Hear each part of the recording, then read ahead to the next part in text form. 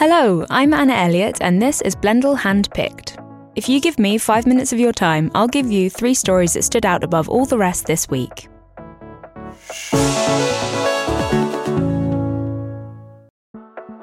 My first pick today is New York Times tech columnist Brian X. Chen's review of the new iPhones, including the iPhone 11, announced at Apple's keynote speech on September 10th.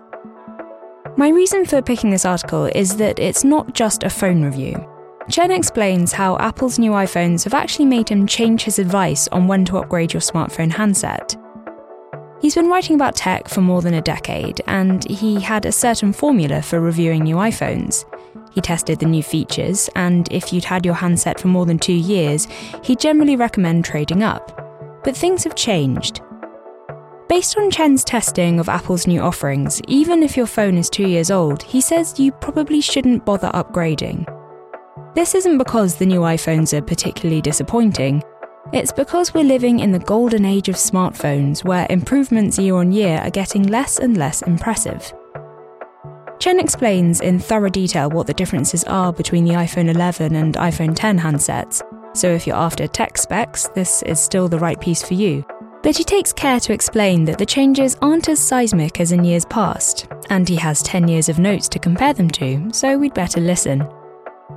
What I really like about this review is that it ties in with other pieces Chen has published recently, one on how to make your smartphone last longer and another on the benefits of holding off before you buy new tech. And you can see that he's committed to a new message of resisting tech upgrades in general. This isn't common advice from a tech columnist, and it's definitely caught my attention. This is so much more than a phone review. Dig in for more technical information about the new iPhones, but also for an explanation of why you should definitely upgrade if you've had your handset for 5 years or more. It's 5 minutes from last Thursday's New York Times. Next up is a piece from Eve Rodsky in the Wall Street Journal on the gender imbalance in household chores between opposite-sex couples and how to fix it in a way that keeps everyone happy.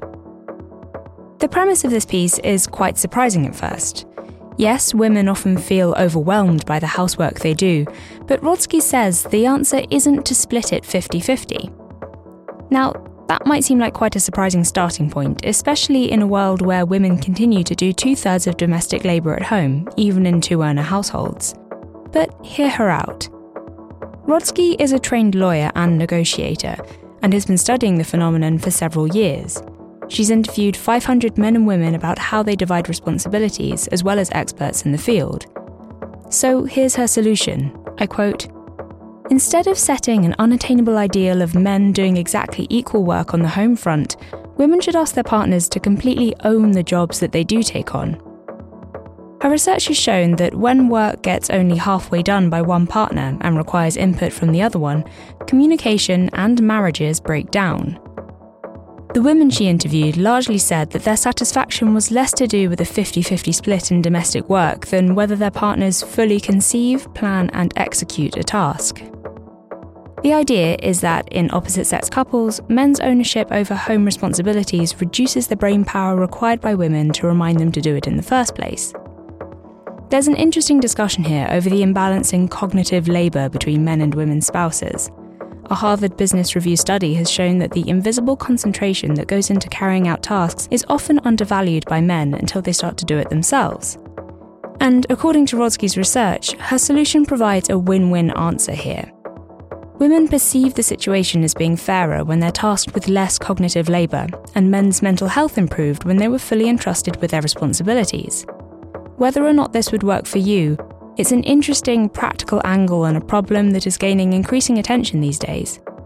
Check out the full 5-minute article in Saturday's Wall Street Journal.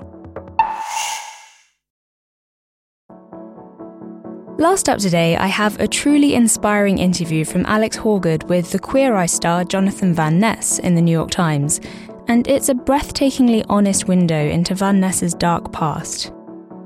Now, if you've seen the Netflix show Queer Eye, you'll know Van Ness as the self-described cotton candy figure skating queen who bounces into the lives of the people on the makeover show and gives them magnificent haircuts while offering beauty tips like a fairy godmother. His on-screen persona is bubbly and bright, and while the show offers hints of pain in his youth, That's nothing compared to what he was prepared to share with this interviewer. With a memoir coming out this Thursday, he's been mentally preparing for its revelations all summer, and he decided to sit down with the Times to open up about some of the biggest bombshells in the book.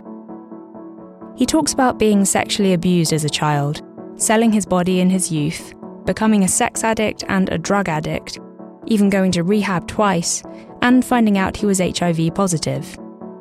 As Horgood said on Twitter, "It's rare for someone in the public eye to be this transparent about these issues, let alone in this political climate."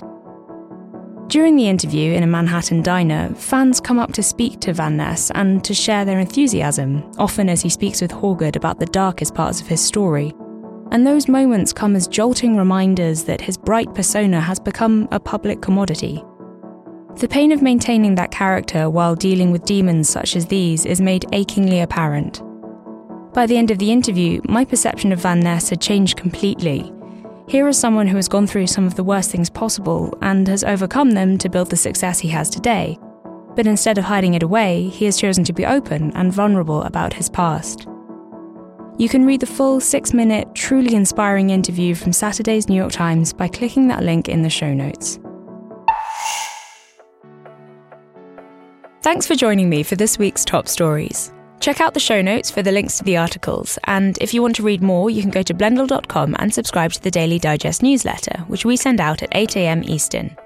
If you want to get in touch with your thoughts on the show, you can email me at editorial@blendl.com, and you can follow us on Twitter @blendl. Thanks for listening, and I'll see you next week.